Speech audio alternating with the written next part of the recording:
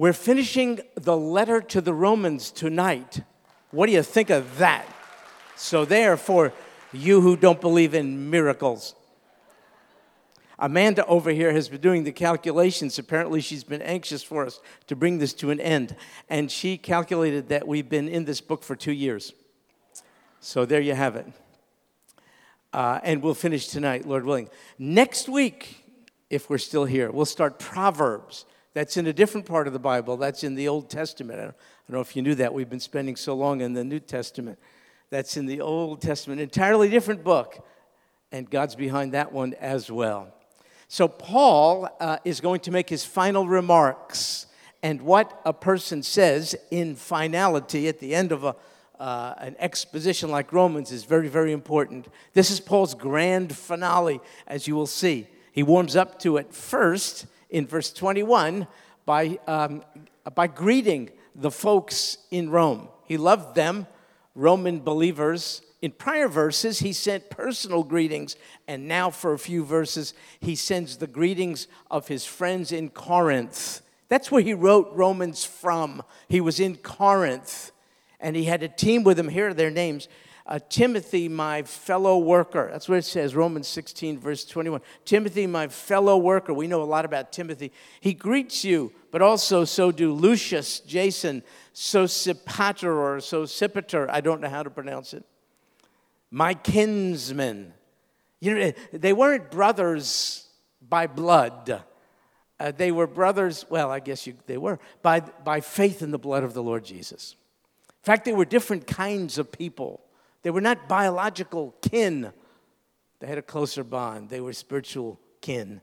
And when you come to be united with others through the blood of the Lord Jesus, then superficial differences don't loom quite as large. That was very pictorially demonstrated to us as these folks going to Hidalgo stood up here. What a wonderfully diverse group, don't you think? Kinsmen in the Lord Jesus Christ. You know, Paul, as outstanding a figure as he was not a lone ranger. He needed help. These were his comrades, and they're named here. And it's their greetings that he sends now to the folks whom he loved in Rome. Paul was the author, you know by now, of this grand letter. Every word of it, except, I think, for the next verse. Look, verse 22. I, Tertius, who write this letter, greet you in the Lord. Wow. Paul let this person named Tertius write what he did there in verse 22. Now, though Paul received the entirety of this letter by inspiration from Almighty God, he didn't actually pen this letter. Tertius did. Tertius inscribed what God gave Paul to writing. Paul dictated his grand thoughts given by inspiration. He dictated those to Tertius, who wrote it down, and now Paul allows Tertius some well-deserved credit for it. Now, this whole custom of using a secretary, a recording secretary, was pretty typical in that day and not unusual for Paul. In fact, the person who did it, get this, is called an amanuensis. Amanuensis. So make sure you write that down because that's really important. It's not important at all. I just thought I would try to impress you with that word. Emmanuel, I don't know what it means, but that's the function of someone who recorded the words of another. It was called an amanuensis, and Paul did it in many of his New Testament epistles. However, this is the first time that recording secretary is named. We know this one, the one who penned at Paul's behalf the entire epistle of Romans. His name is Tertius. And this is the only time Tertius is mentioned in the whole New Testament. So you read about it, and you want to know more about him. Was he married? Did he have children? What was his vocation? You know, what's his ethnicity? You want to know about all this kind of, how did he come to know the Lord? We know nothing. That's it. This is the only mention in the entire New Testament about this man, which leads to this conclusion. Folks, it's not only well-known Christians who can make a contribution. Can you imagine without the contribution of this man where we would be? Paul's inspired, grand, and glorious thoughts from a human point of view would not have been transmitted to us down to this very day if he didn't have Tertius to inscribe them, put them to parchment for us down to this very day. Now, why did Paul do things this way? Why didn't he just write letters with his own hand? Well, many think there was a possibility he would have, but he couldn't because he had an eye problem. A lot of people say that. In fact, he said this to the Galatians in his letter to them. He said, "See with what large letters I'm writing to you with my own hand." So on the occasions when Paul did do his own writing, you see he had to write large, implying perhaps he had some impaired vision. And maybe that's why he used someone like Tertius to write for him. Folks, without Tertius, what was in Paul's mind would not have made it onto paper. Every Christian has a contribution to make. Now here's a greeting to the Romans from somebody else in verse 23. Gaius is his name. Host to me, Paul says, and to the whole church, he greets you. Gaius hosted a church in his home, so it must have been a large enough place to do so, and that was typical in that day. It wasn't for centuries later that church buildings came into fashion. In this day, folks would meet in house churches, coming together on special occasions, all the house churches. Anyway, Gaius was a good person and opened up his home. I guess he didn't lay claim to it. He didn't say, "This is my home." I guess he prayed, "Oh, God, I want to use this for your glory." And God took him up on it. And so Christians met there to learn and to pray and to worship. And so Gaius provided that. But he also provided, Paul says, a place for him. He was host to me. So get this, Paul indeed was the author of Romans, but it was Tertius, as we mentioned, who wrote it down. Now we find out it was Gaius who gave Paul, the great apostle, a place to live and work. Here's the point. No believer is unimportant to God. You know what our job is? Figure out what it is he wants us to do and just do it. Don't compare yourself to somebody else. Just do what God wants you to do. Don't look around. We're not all like Paul. We're not even all like Gaius or Tertius, but we are who God made us to be. He's given us all the equipment and the resources to make a contribution for his glory, and that's our job. But now there's mention of somebody else, Erastus, who's called the city treasurer. And Paul says he greets you as well. Erastus was a government official, fairly high-ranking, sort of secretary of finance in the city of Corinth. And we know that he had some status and was a man of means, because in those days, if you had a governmental office, first you had to be a Roman citizen. Not any Tom, Dick, and Harry could do this. So he was a Roman citizen. He had all those rights and privileges. But not only that, interesting, in that day, you had to have some wealth, because you would contribute out of your own bank account for public projects. That's a little different than today, huh? You know, but that's the way it is. So we know that this guy was kind of high in the social strata of society, and he had some money. You know, folks, there's not many like that who name the name of Jesus. I don't know exactly why that is, but not too many people of wealth and prominence submit to the Lord Jesus. I suppose power and prestige and bank accounts sort of distract. There are some, but not many. Anyway, Erastus was one. And then there's someone named Quartus. Look, it says, and Quartus, the brother. That's all we know about him. But that's not a whole lot. But yeah, it is when you think about it. Quartus had an entirely new status. He was a new creature. He was adopted into the family of God. He could pray, "Oh God, my Father." He could pray that with someone as high and mighty as Erastus. Quartus was a brother just like everybody else. He was not any second-class citizen. He was a member of the family of God. He was kin in this sense to Paul and all the others. So too are you. You're a brother. You're a sister. That's who you are. You're adopted into God's family. Whatever else may be true of you, whatever else you've inherited from people significant to you, maybe wounded, the things that have wounded you, kind of forget that, would you please? Don't focus on that. I'll tell you who you are if you're in Christ. You're a brother. You're a sister. He's your father. Quartus, the brother. Now, verse 24, a little bit of controversy maybe. It says, "The grace of our Lord Jesus Christ be with you all. Amen." Does that verse stand out in your Bible in any particular way? Do you have it in parentheses or italics or brackets? Anybody have anything like that? Maybe I'm just making this up. I might have dreamed it. In verse 20, Paul said something very similar to this. Many Greek manuscripts, in fact, good ones, do not have, therefore, verse 24, the same sentiment as expressed in verse 20. They don't have it repeated in verse 24. So it's up to you to decide whether it belongs in there or not. No major issue or point of doctrine is at stake here. I just in fairness have to point this out, which would explain why maybe you have brackets or even a side note in your Bible. It might say some of the Greek manuscripts do not have verse 24 in it. Okay, enough of that. Now something more important.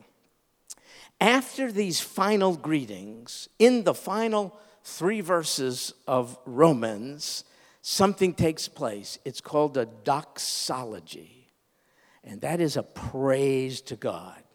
Interesting, after writing the greatest theology perhaps that's ever been written, I mean, Romans is the doctrinal masterpiece of the Bible. After doing all that, what does Paul do with all that theology? It leads him to a doxology. He has to stop as he's reflecting on the truths which God communicated through him to all of us. As he took note of all 16 chapters of what he had written under inspiration, it sort of took his breath away, and he had no choice now but to stop dead in his tracks and praise God. Listen, I got to tell you something. If you're in Bible study, I don't care how deep it is, and it doesn't ultimately lead to a doxology, you're missing the point. We don't study the Bible merely to be informed. We study the Bible to be transformed from a focus of attention on us to Almighty God, who is the God of all truth. So doxology must always follow theology. Otherwise, you're putting theology to the wrong use. Some of us study theology as a means of dividing from others, kind of as a weapon and as a tool, you know what I mean? As a barometer of who's a Christian and who's not a Christian. That's not the point of theology. The point of theology is to bow before the God of all theological truth and bring praise to his name. And the greatest theologian perhaps of all time, the Apostle Paul, that's what he does at this time. He doesn't want to divide from all those who, like Quartus, are brothers and sisters in Christ. He's okay about there being differences in certain collateral areas. The point is that all those who name the name of Jesus would praise his name. Everything must move towards a doxology, and that's what it does here. And Paul is so excited. I think there's emotion in this great intellect, because at this point, the final 3 verses in the original Greek have no commas, no periods, no semicolons. They are an uninterrupted one sentence in the Greek. It's as if Paul, at the end of Romans, takes a deep breath and spewed forth praise to Almighty God, and he got so excited, he was like a volcano of erupting emotion, and he couldn't even stop. At the end, I think when he got to verse 27, he went, I'm exhausted in giving praise to Almighty God. So that's what happens. Here's how it begins. Verse 25. Now to him who is able to establish you. That's important, because you and me were shaky and easily shaken. It's not an established, stable day in which we live. On all fronts, things are being shaken up. All of us are shaky, even spiritually. There's not a person here, I think, who doesn't from time to time wonder, will I really stand in the judgment? When I stand before Almighty God, the judge of all, will I really be acquitted, or will I be found guilty? Every one of us from time to time have doubts. Of course, the evil one puts those doubts in our mind. And then we have a phrase that says, don't doubt. Paul says, him, Almighty God, is the one who's able to establish you. You know what that word comes from? It comes from a word in the Greek meaning to prop up. You can't sustain yourself. You can't establish yourself. You are shaky. You're not weak. You can't prop up yourself. But Almighty God says, I will prop you up. I will sustain you. I will make you strong. The work which I began in you, you didn't begin it. You didn't save yourself. I'm the Savior. I'm the author and finisher of your salvation. God says, I who began a good work in you, I will finish it. And to till the day of completion in Christ Jesus. Paul is just praising. Oh, how did he get all that? From all the theology which preceded, he comes to this conclusion. I'm shaky. I'm a sinner. I sin sometimes, again and again. I do it because I like to. I sin sometimes and I don't even realize it. I sin not only in overt ways, but in thought as well. There's something wrong with my heart. I'm shaking. And Paul says, wait a second. Did you see the grace of God expressed in the pages of the letter to the Romans? It's that God of all grace who is able to establish you. How? Well, it goes on. Paul says, according to my gospel. That's how. And the preaching of Jesus Christ. And the proclamation of Jesus Christ. Folks, the substance of the gospel, we use the phrase all the time, the term gospel. The substance of the gospel is Jesus Christ. Whenever you talk to someone about Jesus, you are sharing parts of the gospel. That's the gospel. It's the message of the death and the burial and the resurrection of the Lord Jesus Christ. Paul says God is able to establish you. It is done according to my gospel. The gospel declares that because of what Christ has done for us, we will stand before Almighty God guilt-free. That's the gospel. The heart of the gospel is that Jesus Christ has done a redemptive work. The gospel is not anything ours by merit or virtue or commitment or promise or anything. The gospel has to do with the finished work of the Lord Jesus Christ. This is the gospel. This is what establishes us. We don't stand by our own merit or virtue or lineage or ethnicity or anything like that. We don't stand by our good intentions. We stand by our acceptance of the gospel. And it is God who establishes us and strengthens us with the truth of the gospel, not just at the point of salvation, but every day when the enemy moves in to condemn,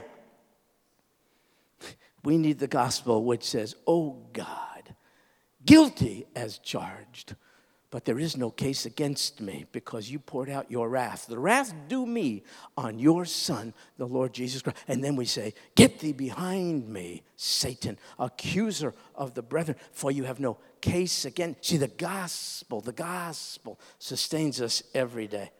Now, did you notice Paul refers to it as my gospel? That trips up a lot of people because they say it was a different gospel than that of Jesus. Paul says it's my God. No, you're missing it. No. He uses a personal pronoun, my gospel, because the message of the death, burial, and resurrection of the Lord Jesus Christ was what he preached, what Paul preached. This is my message, the gospel of Jesus Christ. And it was not only his by virtue of his preaching of it, it was his by virtue of his acceptance of it. Paul says, this is what I preach, this is what I believe, this is what I own into, this is what I stake my entire eternity on. In that sense, it's my God. By the way, if you can't use the personal pronoun before the word gospel, you may not be saved. It can't just be the gospel in general terms. It can't be the gospel. It has to be my gospel, the one I believe in, the one that changed me, the one that took root in my life, the one that granted me freedom in Christ Jesus. So that's what Paul says. And then in verse 25, he says, all this was according to the revelation of the mystery, which has been kept secret for long ages past. So here's what's happening. A merciful God had a plan before time to redeem lost people. You see, time does not constrain God. There's no past, present, future for God. We're locked into it. He transcends time, meaning from eternity past, he saw us and our sin coming. And from eternity past, he worked out a gracious plan to save us from our sin. And he revealed it through Old Testament prophets and all of their, we call them types or foreshadowings and temples and sacrifices. But even when these Old Testament prophets wrote about God's gracious plan of salvation, they didn't really fully understand what they were writing about. Did you know that? In that sense, it was a mystery to them. Not something to be figured out, but something to be progressively revealed over time and fully clarified in the New Testament. They didn't have the clarity about the gospel we do now because they didn't have the benefit of the New Testament. So God introduced his redemptive plan in the Old Testament. And now, verse 26, we read, it's manifested, you see? It was revealed in embryonic form in the Old. It is manifested in the New Testament. And by the scriptures of the prophets, according to the commandment of the eternal God, has been made known to all the nations. That's why these people are going to Hidalgo. The gospel is for all people, all nations, leading to obedience of faith. Now, folks, what the prophets of the Old Testament wrote about, they didn't fully understand. Let me give you an example. Just one example. Some of us are going to Israel, Lord willing, soon. And I asked our group to memorize one verse of Scripture from Isaiah chapter 53. All we like sheep have gone astray. Each of us has turned to his own way, but the Lord has laid on him the iniquity of us all. And I said, ask God to give you a chance to share that with someone. Simply ask them, who's the him in that verse? I want to read to you just some of Isaiah 53. It was written by Isaiah centuries before this Jesus was enfleshed. Therefore, I'm certain what Isaiah wrote, he didn't fully understand. We fully understand who Isaiah was talking about because we're looking back on Isaiah 53 through the lens of the New Testament, don't you see? What Isaiah 53 was introducing is fully manifested in the New Testament. That's how you study the Old Testament, through New Testament eyes. So I want to read to you just parts of Isaiah 53. Think about it. This is 700, maybe 800 years before the enfleshment, before the time of Christ. Listen, he was despised and forsaken of men, a man of sorrows and acquainted with grief. And like one from whom men hide their face, he was despised. We did not esteem him. Surely our griefs he himself bore, and our sorrows he carried, yet we ourselves esteemed him stricken, smitten of God, and afflicted. But he was pierced. Wow. Through for our transgressions. He was crushed for our iniquities. The chastening for our well-being fell upon him, and by his scourging we are healed. All of us like sheep have gone astray. Each of us has turned to his own way, but the Lord has caused the iniquity of us all to fall on him. He was oppressed, he was afflicted, yet he didn't open his mouth. In fact, like a lamb that is led to slaughter, like a sheep silent before its shearers, so he didn't open his mouth. By oppression and judgment he was taken away, and as for his generation, who considered that he was cut off out of the land of the living for the transgression of my people, to whom the stroke was due? His grave was assigned with wicked men, yet he was with a rich man in his death, because he had done no violence, nor was there any deceit in his mouth. But the Lord was pleased to crush him, putting him to grief, if he would render himself as a guilt offering. By his knowledge, the righteous one, my servant, will justify the many, as he will bear their iniquities. Who, I ask you, is Isaiah talking about? What's your answer? Yes, you know that, and you're right, because the one whom Isaiah was speaking about has been manifested. We know him to be Jesus, but I don't think Isaiah did, to tell you the truth. We have a clear picture of him now because he's been manifested. But in the Old Testament, God's redemptive plan was merely unfolding. What was then, you see, a mystery has now been made clearly known. And that's what Paul wrote about, the gospel of Jesus Christ in the book of Romans. God has plainly made evident to us that though we are sinners, his merciful plan always has been, to provide a means of forgiveness through the sacrifice of the sacrificial lamb, the Lord Jesus, and then to embrace us as children and to establish us through this life and on into the next through the death, burial, and resurrection of the Lord Jesus. This was Paul's gospel. That's the whole theme of Romans. It's the gospel of Jesus Christ. Paul's longest letter, Romans, is about the gospel of Jesus Christ.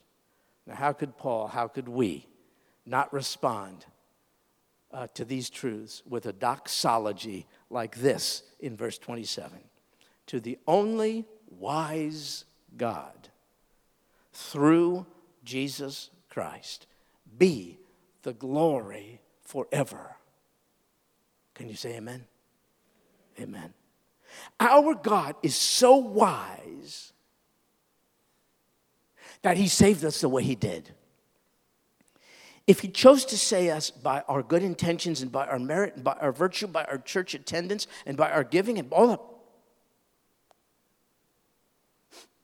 we would boast in it. Yeah. But he's so wise, he stripped all that away, leveled the playing field. You know what he said? All of you have sinned and fallen short of my glory. And the only wise God, therefore, provided a means of salvation based purely on what he's done, not on anything we propose to do. How wise he is. Therefore, all glory must go to him. No one would dare take credit for his or her salvation. How wise God, how unwise it would have been for God to save us, even partially, by our own doing. That's all it would take for us to cease boasting in the cross and instead boast in our own virtue and character. We're tempted to do it even now, you say. Oh, no, but the only wise God said, it's not anything you do for me, it's what I have done for you. You don't have anything to offer. I offered my only begotten Son. And so in this way we are obligated, don't you see, to praise him now and forevermore and not call attention to ourselves. Folks, did you know we live in the midst of a world filled with false gods? Yeah. But the God who Paul wrote about is the only wise God, especially with respect to salvation. I'll tell you what I mean. With respect to his followers, the God of Judaism, my background, is not wise at all. The God of Islam is not wise. The God of Buddhism or Hinduism is not wise. The God of the cults is not wise. The God of materialism is not wise. The God of rationalism, the religion of the day, is not wise. Folks, the God of the Bible, the God whom Paul has so eloquently written about in the pages of Romans, he is the only wise God with respect to salvation. For only his plan of salvation, through our acceptance of his finished redemptive work in his Son, only that plan works, only that plan brings him glory. Don't you see? He's the only, you know how wise he is? His plan of salvation is wise in that it was planned before time. It's not an afterthought. It is wise in that it was clearly manifested in time so that none are with excuse. It is wise in that it addresses the sin problem of all people. Do you know there were warring groups in Romans who Paul wrote about? It was the Jews and the Gentiles. Racism is not a new thing. It's a human thing. And in that day, the two groups most antagonistic towards one another were the Jews and the Gentiles. And Paul said, God is so wise that he brought Jews and Gentiles together in one new person through the cross of Jesus Christ. The Jews couldn't lay claim to their traditions and laws and all the rest. The Gentiles couldn't say, we are without excuse, we don't have those laws. God has judged all humankind on the basis of what they know through conscience and creation, so that no one could say, I am without sin, not the Jew and not the Gentile. And therefore, we all have to bow before the cross of the Lord Jesus Christ. And now Jews and Gentiles can be part of the same family. The only wise God could have come up with a plan like that. God's plan of salvation is so wise in this respect, it satisfies what to us seem to be competing objectives. You have the justice of God, and then you have the expressed mercy of God. Can you please tell me how to harmonize both with respect to our sin? He's either going to judge us or he's going to let us off the hook. Which is it? It's both. That's the brilliance and the wisdom of salvation. Because on the cross of Jesus Christ, God's justice was satisfied. Someone paid the price for sin. And on the cross of Jesus Christ, his mercy was satisfied. It was not us. His Son paid the price. You see how wise is the gospel message. And so we conclude right now our study of Romans just as Paul did. To the only wise God, through Jesus Christ, be the glory forever. And if you cannot say amen, would you give us a few minutes of your time at the conclusion of our service? We'd like to meet with you in that room back there, the Connection Center, to talk more about this. Where do you stand with Almighty God? Do you feel that he's established you? Are you secure in your relationship with him? Are you looking forward to standing in his presence? Or are you filled with fear? We would love to meet with you, so that the gospel, that means good news of Jesus Christ, could set you free. Because we want every single person to be able to conclude the book of Romans with a hearty amen, which means I agree, it is true. If you can attest to the truthfulness of the 16 chapters of Romans, could I hear a hearty amen? Amen. Now let me ask you to stand to your feet. And let's close with a more modern day doxology. You know of this, most of you. Praise God, from whom all blessings flow. Praise him above, ye heavenly host. Praise him, all creatures here below. I messed up the words, didn't I? That's what happens, you get old. Praise Father, Son, and Holy Ghost, right? Let's do that. Let's sing. Praise God, from whom all blessings flow. Praise him, all creatures here below. Praise him above, ye heavenly host. Praise Father, Son, and Holy Ghost. Don't forget the amen. Amen. God bless you, folks. Go in peace because of the gospel of Jesus Christ. God bless you.